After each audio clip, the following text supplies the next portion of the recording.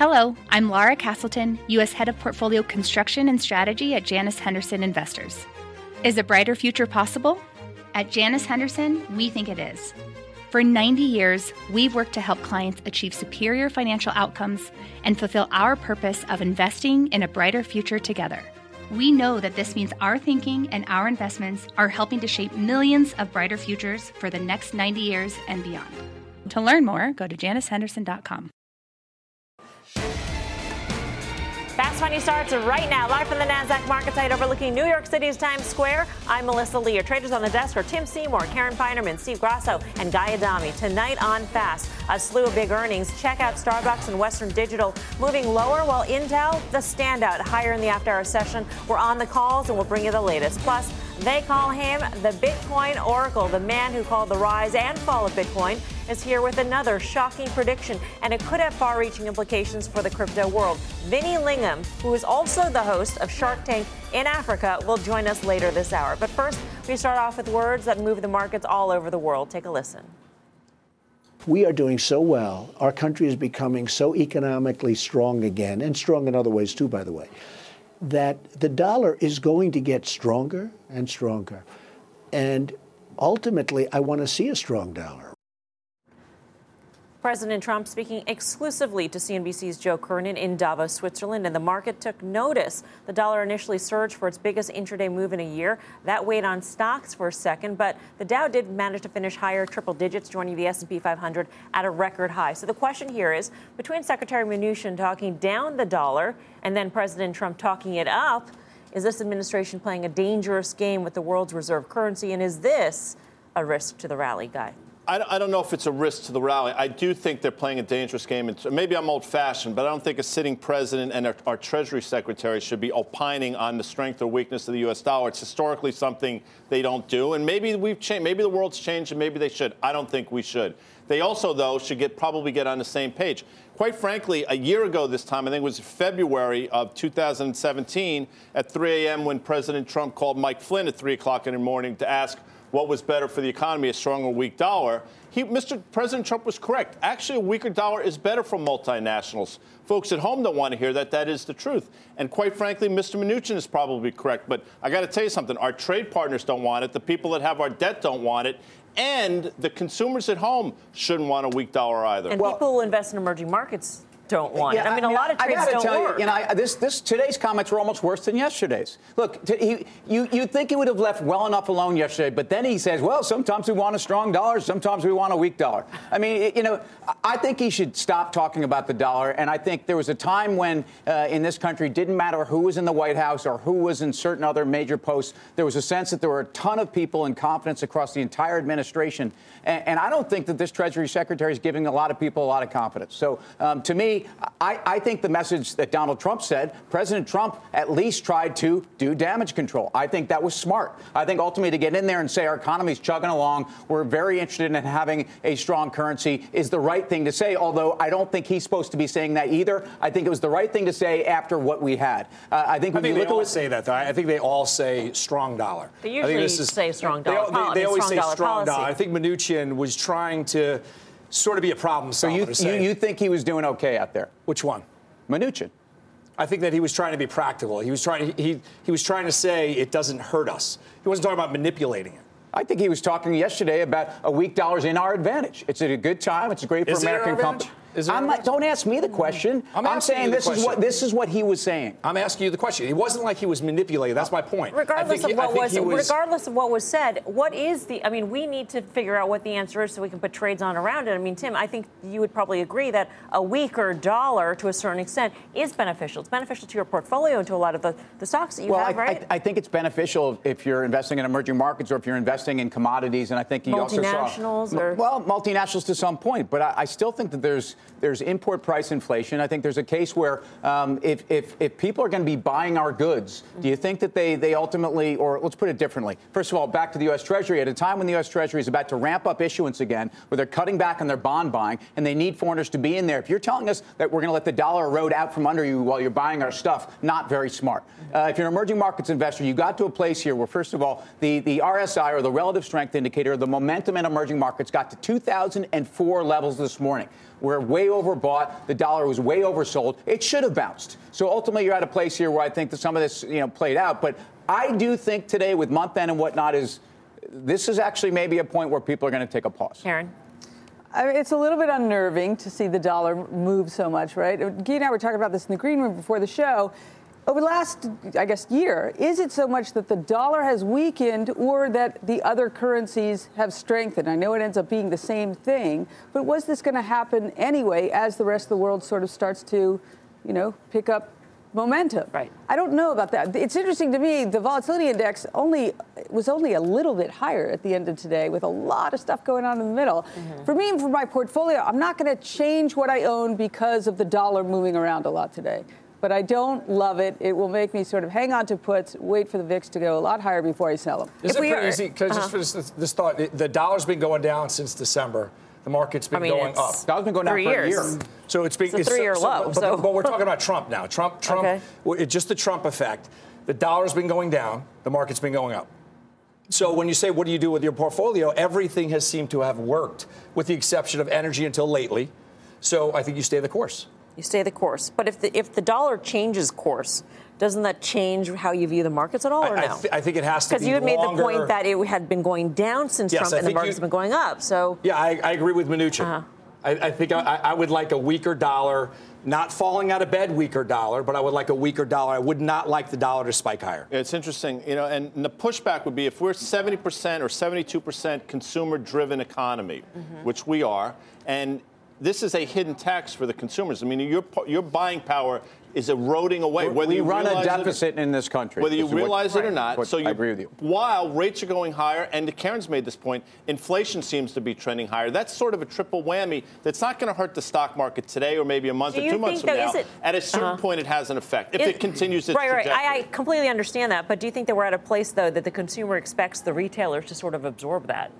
I mean, could it just be the problem of another sector, right? I mean, I think the retailers are thinking that the consumer can absorb it. The consumers are doing better. Wages are higher. Some of them are getting bonuses. So actually increase prices. Maybe, I don't know. I'm sort of interested to see how this LG price increase. Right. Who's absorbing that? Home Depot? I don't know. Right. I don't know. The consumer. That's the question. I don't know. Absorb that tax. That's why you're smart. I don't know. But protectionism and trade barriers and everything that's going on, at least in terms of the rhetoric last week, tomorrow we're going to flex some muscle. We're going to tell the world how tough we are on trade. This is all going to be inflationary. It's all going to have an impact. And at a time when we've been expecting inflation at some point to rear its ugly head, and yet people aren't pricing in 4 Fed hikes, we're at about a 15% probability of that. We're at a 58% probability of 3 hikes. I think people are behind the curve. So Mario Draghi today said he's behind the curve. Are you de-risking your portfolio? Yes. What did you do today? Well, today I sold emerging markets that to me are part of a tactical allocation, which to me I trade quite actively, and I flattened it out. I think emerging markets are going a lot higher, but they don't need to go a lot higher when they're as overbought as they were and the dollar was as oversold as it was. All right. Well, if you thought today was wild, our next guest says buckle up. A pullback is coming, and you want to listen to him because he is Wall Street's biggest bull. Tony Dwyer, Chief Market Strategist at Canaccord Genuity, is over at the Plasma to break it all down. Tony, take it away. Hey, Mel. Well, our theme this year is higher volatility with higher markets. A big part of that is because sentiment has gotten so extreme. Investors' Intelligence, which has 12% bears, historically that's a low level of bears, and this measures newsletter writers. It's one of the oldest sentiment measures around. You had a 50% run up in the market. That's caused all the bears to hibernate. And when that happens, typically, and the last time that happened was 1985 into 1986. Again, you had a 40% move going up here. You had a 40% move coming up into the corrective territory. What happened there when you had 12%, right here you had 12% bears, you had corrections. Look at these things. You had 2-day corrections, followed by ramps to new highs. Now, that's the whole thing here. Is if my buddy Pete was here, he'd say hashtag giddy up. When you do get one of these drops, you get these ramps back up. They're 3-day ramps. You don't have time to get involved. You got to do them right away. I think we invite Tony over, right? 100%. Oh, come on. It's kind of weird if we just left him hanging out there. Karen, thank you for bringing the cheer in. What's up, brother? How are you, Tim? Welcome. So what do you tell investors to do? I got to tell you, there's this push to buy the next tick. You got to do something. You got to do something. There's a great old line saying that I like to use: "Don't just do something, sit there." This is one of those times where I think you just sit there. I don't think you have to chase the next tick. As we showed on the telestrator, when you get optimism this high and bearishness this low, you're going to get a chance to buy them cheaper. And we feel like you got to do something. You don't have to do something. But what I wanted to show on that telestrator so well, you don't have time to try and bet the downside because the rebound happens far too quickly. Just like the drops are 2 to 3 day drops, you get the 2 to 3 day ramps. So Tony, when you look at, to your point, this is the second longest we've been above the 200-day moving average. And the last time that we broke that trend, we only had about 40 days before it was trading even higher than where it fell off a cliff. So you can't sell them. You can't wait to buy them because you already own everything. So what do? Just literally sit on your hands? I would literally sit on my hands. I don't think there's a reason. There's no fundamental reason that I can tell. Well, it depends on your time frame, too. If you're a good enough trader, okay, so here's what you do. If you're way overweight and levered into equities, cut back to a neutral position. If you're way overweight the more aggressive and high cyclical areas, maybe you neutralize for a little bit. When the market does come in, and that shows you it's coming in. Now it's coming in. I really believe it's coming in. Then you can add into it versus you can re-lever into it and get aggressive into it versus chasing it here. Tony, is passive investing now dampened volatility such that the pullback that, based on everything you just showed us, is inevitable, but might not come but might come in such a muted way that it's all relatively benign anyway? Guy, you're almost as old as me. Well, yeah. There's always, Why'd you I don't feel a day over 70. Why are we doing that on this show? He's at least got hair still. Oh. Hang on a second. Guy, he said you're almost. No, but, there's always a reason. Human nature only works at extremes. Like the Investors Intelligence polls. Usually it doesn't mean a damn thing. When you're at a human nature extreme, then you can make a better educated guess as to the near-term direction. We have hit that extreme with 12% bears, just like Timmy was talking about with the dollar. You're so much above the 50-day moving average in the EEM that it's likely to pull back historically near term. Certain times, there's really identifiable things. We're in one of those times. But I think the key to the message is it's not a bearish call. Please, please don't get bearish when you have a positively sloped yield curve. You never, ever, ever want to be negative. What you want to do is use weakness to your advantage because it comes back very quickly. So basically, as long as the yield curve is the way it is, there's no risk that small pullback will become something bigger. Or is there? There's a risk that to the passive investment and the high frequency trading and that kind of thing. There's a shot that you could have kind of a market event, but it shouldn't be a big event and it should be very, very temporary. We have a new specialist, right? At the NYSE, most specialists are gone. They were the stabilizers in a fast market. It's corporate America. Corporate America buybacks. When you get whooshes in the market, that's your specialist. That's the person. That's the group that's there to smooth it out. They're doing it for the benefit of their shareholders. I'd be remiss if I didn't say there still are. There's noted, Grasso. The NYSE, Tony. There's not as many. Only the best ones are around. Tony, good to see you. Thank you, Tony it's Dwyer. Great to be here. Thanks, Mel. Thanks, guys. What'd you do today, Karen? Didn't do a lot. I did sell some United, buy some Delta. Awful day, obviously, for them both, but rather be in Delta than United. And then I bought some Manitowoc today. You did? Yes, I did. Bought some more Manitowoc, Why? I guess I should say. I don't know. I thought that the cat numbers were interesting. Manitowoc it's had a nice run, but we're going to see their earnings shortly. I think there's a reasonable shot that we get some good news from them. Grasso? I think everyone's getting spooked in home builders with rising rates. I'm not getting spooked. I'm trying to look at these things and see if I want to add to some of my home builder positions. PHM is the one I'm still long. Brazil's moved almost 9% over the course of 2 days. You sell some of that. You have to, especially with, I think, a dollar. It's going to actually get a little bit of a bounce here.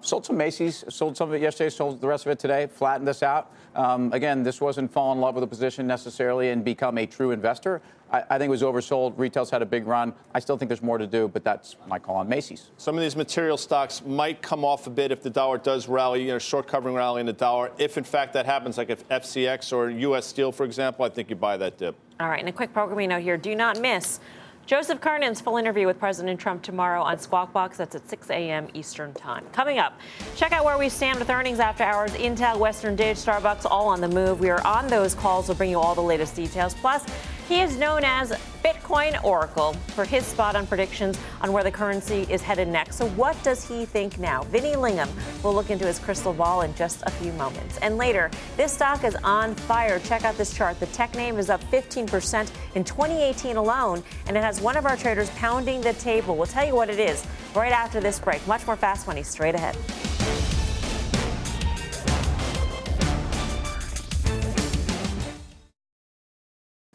Welcome back to Fast Money. Alibaba's breaking out, and that kicks off our top trades. Check out the Chinese tech giant jumping 15% so far in 2018. This after reports emerge of talks between Alibaba and grocery giant Kroger. Just like Amazon's acquisition of Whole Foods last year, the Chinese e-commerce giant could be looking to expand into groceries. Will that move take the stock to new heights, Tim? Well, I think it's another catalyst for a name that actually has a couple of catalysts out there, including Feb 5, where you have earnings, where I think they're going to show that December quarter, they actually grew their GMV 53, 54%. I saw 4 analysts in the last couple of days rushing to upgrade their numbers on Alibaba into those numbers. This Kroger deal, I think, is certainly, you can follow the same playbook as Amazon. Ultimately, what you're seeing in the entire e-commerce space in China is off the charts. Look at Vips, look at JD. They've been booming. And then there was that technical breakout. I don't understand why Alibaba would want to acquire or partner with a U.S.-based grocery store if the whole thing is a Chinese consumer. But it's not. I mean, let's face it, Alibaba certainly right now is a global company. Tmall, what they're doing there is certainly geared towards international merchants. I think at a minimum, they're trying to place and plant a flag globally. Maybe not in the United States. I agree. I'm not sure this is a big thing for them. But it's establishing this as a brand and as an international brand at a time when really they are growing dramatically outside of China. And that's a big part of their business. I think they've been trying to really present experiences in brick and mortar. And this is just something where I always equate it to, it is Amazon 2.0. And if you missed Amazon, this is your way of grabbing this. And they're following the same exact playbook to the T. That's why it's still a buy, and that's why I still own it. You know, Kroger's interesting. We talked about it probably a little bit early, but in June when the stock went from basically 32 down to 22, I mean, it went sideways, maybe down to 20.5 or so, but we talked about how cheap Kroger was relative to its peers, and it has bounced, obviously, a lot of it on the back of this. It was trading higher before that. But now you have to ask yourself, if you've been in Kroger, is it getting a little expensive? And the short answer is probably yes. You're still in a pretty significant 2.5-year downtrend, and there's still headwinds for Kroger. They haven't figured it out. So in my world, if you've enjoyed this rally, I think you take some profits. Guy's world. I sort of agree. It doesn't quite make sense to me intuitively. If they were to try to do that, I would think, why not go after something like a Target? That is broader than just groceries. It's bigger. I mean, they have a presence here in terms of exporting or bringing U.S. products to China, but I don't see it selling things here. I don't think that this is a core strategic alliance for them. Yeah. I mean, I look at the company, and I think the most important thing for Alibaba right now is sentiment on this company has changed. People believe their numbers. They believe in Jack Ma. They believe in the VC element of all the companies they're spinning off. They believe in the fast money, what you buy at the all-time highs. Oh, okay. So here's another fast money question. Right. Would you rather Alibaba or Tencent? I think Alibaba's got more room to run because this is a technical call. It's been mostly sideways for the last 3 months until that ascending triangle breakout. Tencent's been booming. I think Tencent is more of a pan-tech play in Asia, and if you want to buy one of them, that's the better one to play, but Alibaba of late. I'm long Alibaba, so my answer in short is going to be Alibaba. And the price targets across the street are 200. Basically, it's magnetized 210, and I think it goes above that. And I think you're going to be looking at a stock that is probably $300 or $400 in the next 2 or 3 years.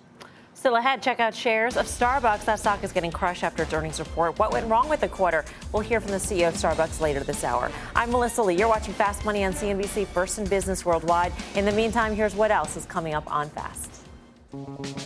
Pot stocks have been burning up the tape, but a top hedge fund says pass on grass. We'll tell you which stocks that fund is betting will fall.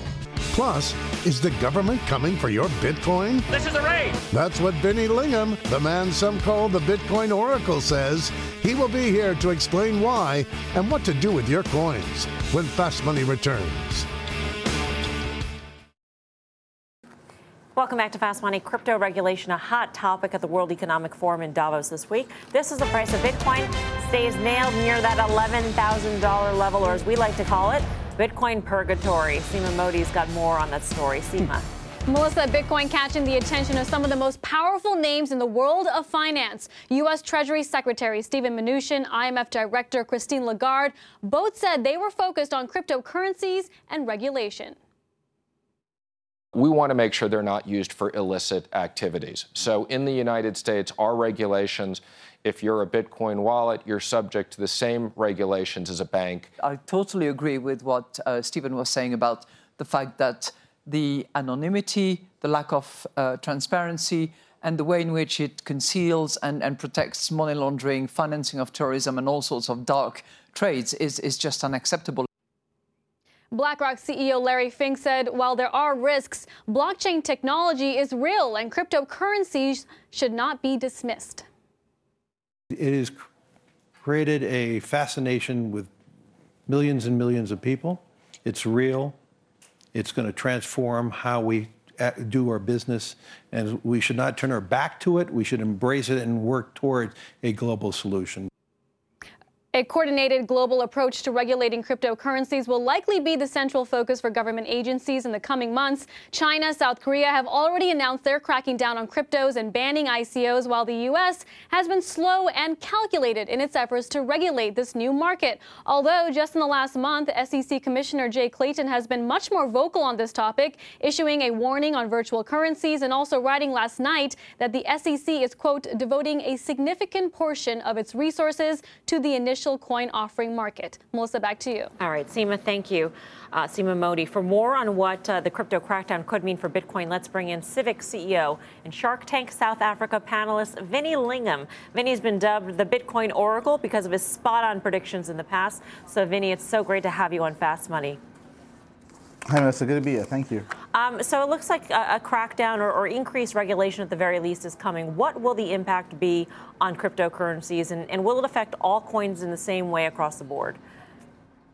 Yeah, so I think what's happening is in developing markets around the world where regulations haven't been as well enforced as in the US, we're seeing that the growth in crypto in these emerging markets has really forced governments to take a closer look at what's happening at the local exchanges. Now, in the U.S., Coinbase, et cetera, they've been doing KYC and regulations for years. So it's very familiar territory in the United States. But in emerging markets where a year ago, 18 months ago, Bitcoin and cryptocurrencies, no one even knew what they were.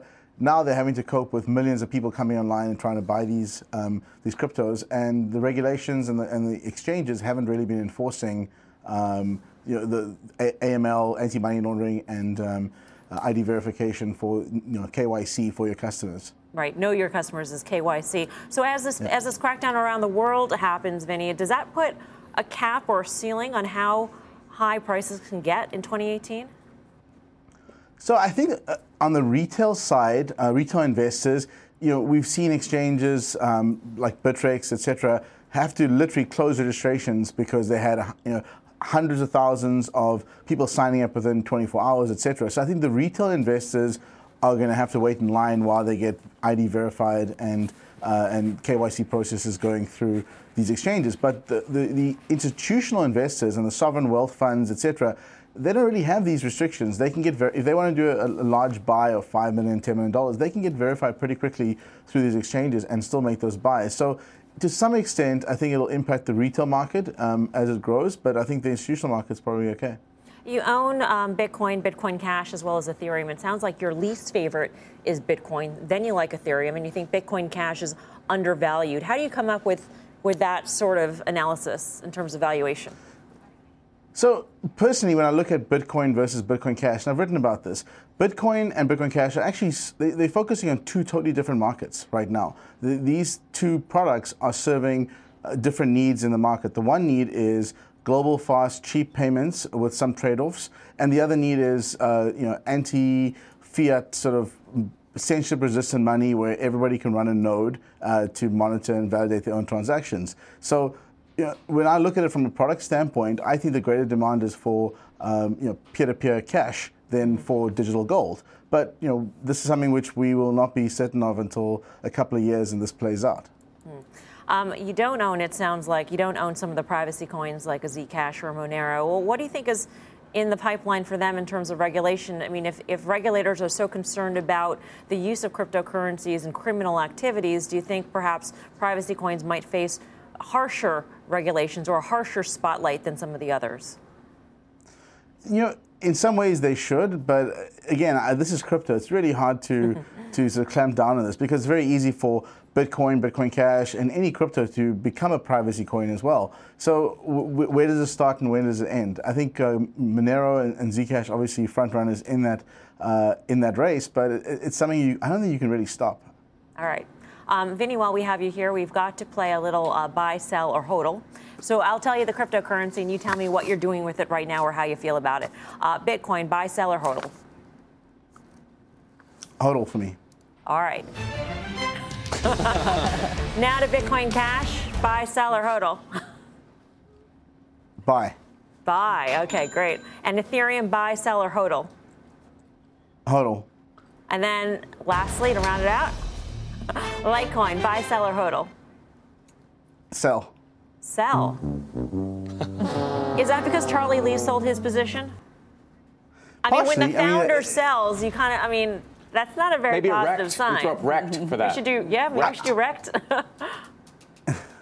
Yeah, when it comes to Litecoin, obviously Charlie's a big influence that he sold, but I just don't see the big differential between Litecoin and Bitcoin, for example. It's the same technology. It's just mined with a different algorithm. That's all. So I'm not really.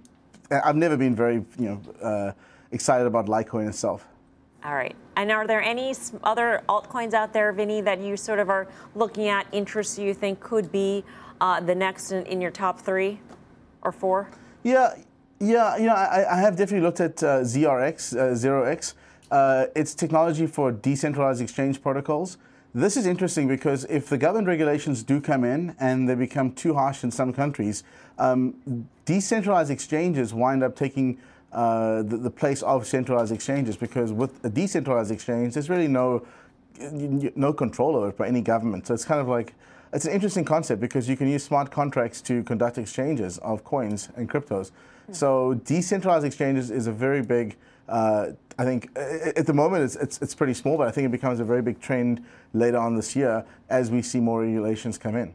All right, Vinny, it's been a pleasure speaking with you. Thanks so much for your time. We hope you'll come back to Fast Money soon. Thank you. Vinny Lingham, who is known also as Bitcoin Oracle, giving us a little buy-sell hodl. Tim, what do you think? Well, I think, first of all, it sounds to me like, or my view is regulation equals validation here. And I think, centralized versus decentralized, I also believe, and people may feel these are opposing theories or concepts, but I think if the regulators want you to be centralized, you're going to be centralized. I think people that say there can be no regulation, you can't shut down the internet, man. I don't believe that. I think ultimately that the regulators can control how this needs to be controlled. That doesn't mean the concept of decentralization in terms of transaction or peer-to-peer cash, et cetera, isn't alive and well, and that's why we're doing this. Karen? Well, I just think you have the other force, beside the intervention in whatever form that may be, of a lot of new money coming into the space. And I think that still, yeah, yes, I think even despite the purgatory and the scary music we play and all that, despite the music, yes, and even with the the very, very volatile markets that we've seen, even for cryptocurrencies, volatile markets, I think that is going to be a significant factor. Well, BK was saying, because he just got back from Switzerland at a crypto conference, and he was saying that there's so many institutionals now, European institutions. This has been a retail market to this point. Let's be clear. Stepping in. Yeah. So for me, I'll leave it to guys like Tim and BK to figure that out. I like the blockchain. I think that regardless of where these individual coins go, blockchain is not going away. Overstock and Square is how I'm playing it. Overstock up 15% year to date. Square 30% year to date. AMD reports on January 30th. Morgan Stanley just raised numbers ahead of that, 22% short interest. I think if you're looking for a beta play on the back of Ethereum and Bitcoin, AMD is the thing. And a quick question to you. Yes. If this Bitcoin craze is so amazing, BK, where was he? Switzerland. Yeah, what did he bring the collective? Can you just show that to the folks playing our home game? This is what he brought for all of us. Please. It's almost insulting. He brought us, get a clip. Upside down. Flip it around. Just for scale's sake, here's a bottle of water, and here's the Toblerone, so you can really get a true sense of the size of this beauty. Yeah. He expects us to share Well, this. obviously, I won't say it. I mean, maybe he's had a bad week in his Bitcoin. I mean, you come back with one Toblerone, people. And it's not even a giant, one of those giant ones. It's just a normal normal size. Anyway. All right. Toblerone's overrated, by the way. No, I think they're delicious. You know, how about a Nestle's Crunch? You just gave up your shares. I know. We need Swiss chocolate. Make American chocolate great again. Come on. All right, no more talking. From a crypto crackdown to a pot buzzkill, one hedge fund manager's shorting some high-flying cannabis stocks. So what has him so uptight about the space, and should you dare to short pot? That's later. Plus, we're all over the after-hours action. Intel, Starbucks, Western Dig, all in the move. We'll bring you the very latest from the company conference calls. Much more Fast Money right after this.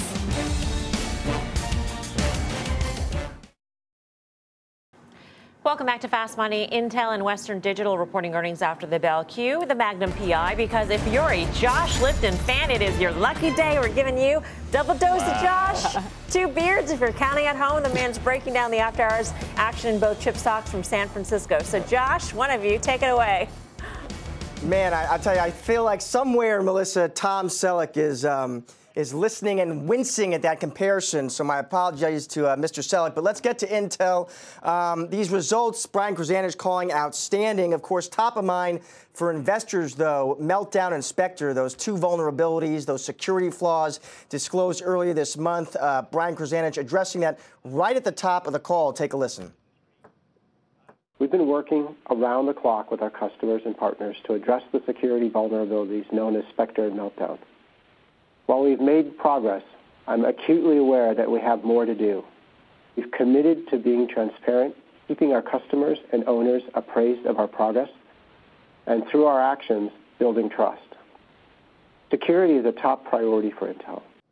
Now, remember, Intel executives have said they do not expect any kind of material financial impact from those vulnerabilities. Krzanich now saying their focus is on delivering some high-quality mitigation, so patches to address those flaws. As for the business units, they obviously focused on data center group revenue up 20% to a record $5.6 billion. That was better than expected. Krzanich talking there about broad-based demand strength, driving a richer ASP mix, he said, in the quarter. Client computing group, so chips for PCs, that clocked in at $9 billion, down 2%, but better than expected. For more on Intel's results, you want to be sure to check in tomorrow to Squawk Alley. That is when my buddy John Fort is going to be speaking to Intel CFO Bob Swan, so you don't want to miss that one. Very quickly, Melissa, just touching on Western Digital, moving in the opposite direction here. You know, that stock was up about 10% year to date heading into this report, though down about 6% over the past 6 months.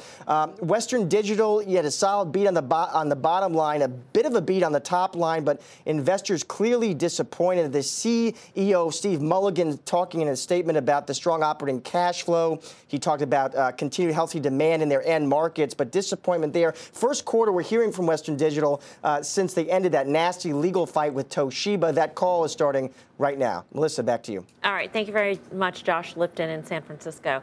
Guy, pick your report. Intel is the report, and we talked about this at the beginning of the month, and I think it was pretty unanimous across the desk. The sell-off in Intel off that announcement was probably overdone. And, you know, talk about getting in front of a story. Krzanich did a good job, I think. They had some flaws around it, but they did a good job. They were right in front of it, and now this quarter proves that the sell-off was way overdone. Intel still reasonable in valuation. Kudos to Dan Nathan, who's been on this, and I think it's going to probably continue to rally off of this report. There was an inverse relationship between AMD and Intel. And then when the CEO of Intel got on and said, this is ubiquitous through the whole entire space, everyone's going to have these security breaches or whatnot going forward, then you started to see them work basically in the same direction. I think that the strong report out of Intel, the bar was low, and they crossed over it, and that's going to be strength for AMD. And the other side of it, WDC, that one is going to be weak going forward. So I think you just see that inverse correlation with those two names. Can we cross over a little bit to Apple? I mean, just sort of related in the chip space, but Apple sort of had a very rough week. It's down 4% this week. Lots of concerns about supply chain, though. We were getting supply chain and the data that they're getting from the chip suppliers, et cetera. Karen, what do you think of this decline? I don't know. Everyone seems to be getting concerned. I kind of buy into that. This can't be bad for the Apple story, right? This kind of performance, but actually it was across the board.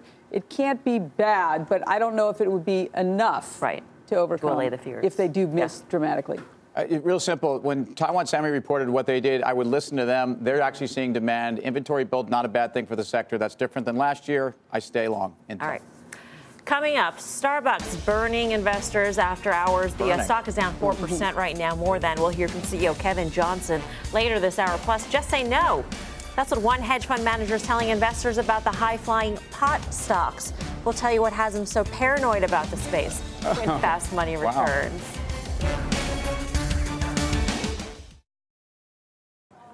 Welcome back to Fast Money. Pot stocks have been on fire, but one major hedge fund is not high on the group. Yeah. Leslie Picker joins us here on set with more. Hi, Leslie. Hey, Melissa. That's right. It's a $5 billion hedge fund. Not too high on marijuana stocks these days. Liquid Capital Management revealing short positions in Canopy Growth and Aurora Cannabis. Founder Anthony Boza telling investors in a letter obtained by CNBC, quote, "We believe it's not a matter of if, but when these stock prices collapse. Otherwise, we should all be moving to Canada and growing pot." The basis of Boza's thesis is this: despite the recent excitement, this mania surrounding legalized recreational pot in California, neither of those companies can sell into California or anywhere else in the U.S. That is still illegal. Boza points out that it's really cheap and easy to get Canopy and Aurora's production capacity, that they're not actually making that much pot, and the barriers to entry, the competitors are cropping up by the day. It's really easy to get in. So both Canopy and Aurora traded lower today. Canopy didn't respond to requests for comment, but Aurora's spokesman telling me, quote, "We don't worry too much about shorts. Shorts on the U.S. and other companies in the sector have been forced to cover repeatedly."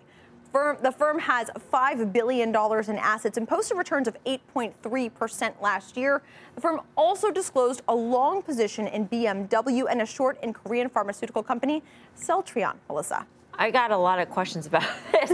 I would think that the companies being in Canada is actually a strength in this sector because there is no legal risk from Jeff Sessions doing something in the United States, that it's built on a regulatory framework that already has pot legal. Well, he's saying that people are looking at the U.S. and the potential market here as a growth opportunity for the marijuana companies.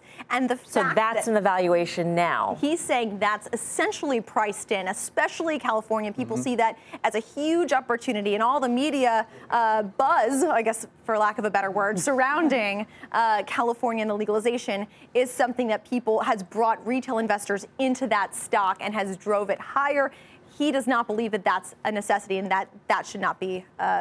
What was your fast pitch company yesterday? MedReleaf. We did MedReleaf yesterday, who's the number 2 player in Canada. They got 18% of the market, and it's all based upon medical. And good for Lakewood for doing their work. They're doing this stock by stock. This is not an indictment of the marijuana industry. Let's be clear. They're pointing at companies that they think actually could be under threat from bigger players to step in. But this is not really about, this conference, and I'm going to quote somebody from the conference I was at Tuesday in Miami, which was a cannabis conference. This is not about the green wave. This is a marathon to take a bite out of alcohol. And that's what this is. This is about efficacy in pain relief and in wellness. That to me, this is a $400 billion market right now globally. And obviously, California and the U.S. are going to be the leaders of it. So Canada, what's going on right now? Valuations, because Canada is fully legal on the medical side. They're about to go fully legal on recreational. And the Ontario Liquor and now Cannabis Control Board is the largest buyer of alcohol in the world, and MedReleaf sells to them.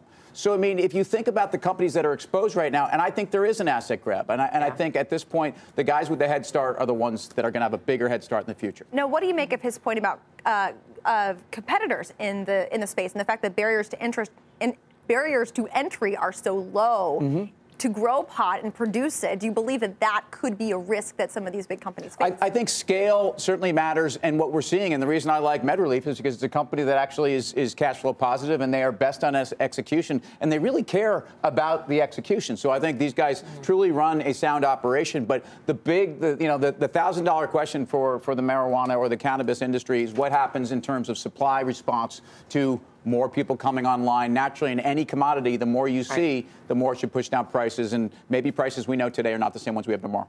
All right. Leslie, thank you for coming by. Leslie Picker. Still ahead, Starbucks sinking after hours on its earnings report. Take a look at the stock here. It's down 5% or so. We'll hear from the CEO in just a few moments. More Fast Money still ahead.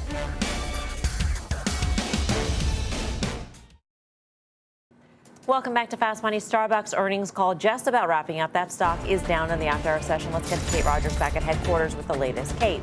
Hi, Melissa. It was a mixed quarter for Starbucks, beating on EPS but missing on revenue. Comp store sales came in lower than expected globally, but in China, they actually increased by 6%. That is a very important metric for the brand, which opened its first reserve roastery in Shanghai back in December. CEO Kevin Johnson said customers line up for hours to shop at the high-end store. China is also now their second largest market in the world, and Johnson says he has no doubt it will surpass, the U.S. in terms of the number of stores it has there one day. China, once again, our fastest growing market in Q1 with 6% comp growth, driven entirely by increased transactions and 30% revenue growth. Customers' response to our Shanghai roastery has been extraordinary, and the roastery is already performing well above expectation. Mobile is another important growth area for Starbucks, which added 1.4 million active Starbucks Rewards members during the quarter. They also raised their full-year EPS guidance due to tax reform, but reiterated their same-store sales guidance. Their non-GAAP tax rate will be 23% for 2018 as of right now. And just a reminder, of course, President and CEO Kevin Johnson will be on CNBC's Squawk on the Street tomorrow. That's at 9 a.m. Eastern to break all of this down, so be sure to tune into that one. Back over to you. All right, thank you very much, Kate Rogers. Guy, what do you make of the quarter here? Valuations now. People look at valuations and say, comps weren't great. I heard what Kate said. I heard what Mr. Johnson said. But if you pour through it, comps weren't nearly where they should be. And you have to ask yourself, made a run up the stock, made a run up to 64, failed. Here we are at 57.5. What do we see first? And what I think we see first is sub 55. Then maybe you take another dip at Starbucks. I think in the coffee space, I picked Dunkin' if I wanted to go specifically in that space. But I think the tailwind is going to be their effective tax rate is middle 30s Starbucks. Yeah. And I do think you're going to see that become an incredible tailwind. I'm just looking at the tape because what they said is their effective tax rate, so not their net, their effective tax rate will be 26%, which is 7 percentage points less than their previous guidance, which I think is very positive. That's just hitting the tape. Right. So, I mean, I think the Starbucks story is one that every time they report, I feel like this stock does this, and every time it's been an opportunity. Stock's largely done nothing, though, for 2 years in terms of if you want to look for a real breakout, it really has not. But I think they're executing, and Kevin Johnson, that's really his forte as a CEO. This guy is a chief operating officer. They're growing globally, multi-sales channels. I'm long the name and have been long on these things. This does not bother me. 700 stores opened globally in the first quarter. That's just staggering. There's two, one block. There's two on this block. Yeah, exactly. It is crazy. Yeah, I guess there's more to saturate out there. Right. Sticking with our earnings here, McDonald's is reporting next week. The options market implying some big moves for the Golden Arches. Let's get to Mike Coe in Austin, Texas for more. Wait, Mike, I didn't know you're that big of a fan of the Big Mac. That's amazing. From Chinese food to McDonald's. Yeah, I'm a really healthy eater. It's pretty clear. So, it's interesting. McDonald's, obviously, they've been trying to make some important changes, I think, with the refranchising effort, the SG&A expense cuts. It is interesting. This is not a name that typically moves that much. It's a low volatility name, usually moving about 2.5% on earnings. And even though a lot of other consumer discretionary names, we're seeing that the moves are smaller than average. In McDonald's, the move that they're anticipating is about 3%, so significantly larger than we would normally expect. However, I would point out that over the course of the last month or so, many more calls than puts have been trading. That was also true today, so it seems like the options markets remain, if at least tepidly bullish. So are you a dollar menu kind of guy or like a Happy Meal sort of fellow? Oh, he stops. Look at me. Of course he's a Happy Meal guy. I actually... For the kids, sure. I'm sure they love that. I got to tell you, I'm kind of more of a P. Terry's, Shake Shack, Five Guys. How about the Shamrock Shake on St. Patty's, though, Mike? Or the McRib. We can go on all night here, but we're out of time here. Shamrock Shakes. Mike, thank you. We'll see you on Friday, which is tomorrow. That's when the full show is, 5:30 p.m. Eastern Time. Up next, a special Fast Money announcement and the final trade.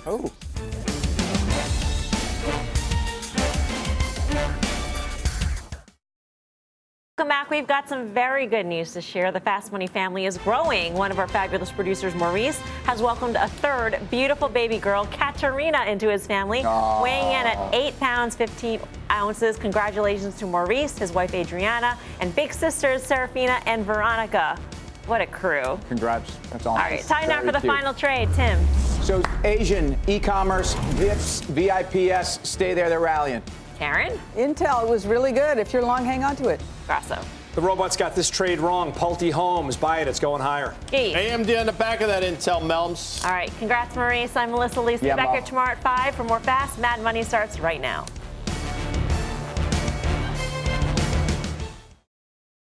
The spirit of performance defines Acura, and now it's electric. Introducing the all-electric ZDX, Acura's most powerful SUV yet. While what powers their cars may change, the energy that makes Acura never will. Crafted using the same formula that brought them electrified supercars and multiple IMSA championships, the ZDX has track-tested performance that packs an energy all its own. With a premium Bang & Olufsen sound system and up to 313-mile range on a single charge, and a Type S variant with an estimated 500 horsepower, the ZDX is everything they said electric could never be. It was built with the driver in mind, just like Acura's been doing since the beginning. We could talk all day, but the only way to experience this electric performance is to drive it yourself. Unlock the energy and order yours at Acura.com.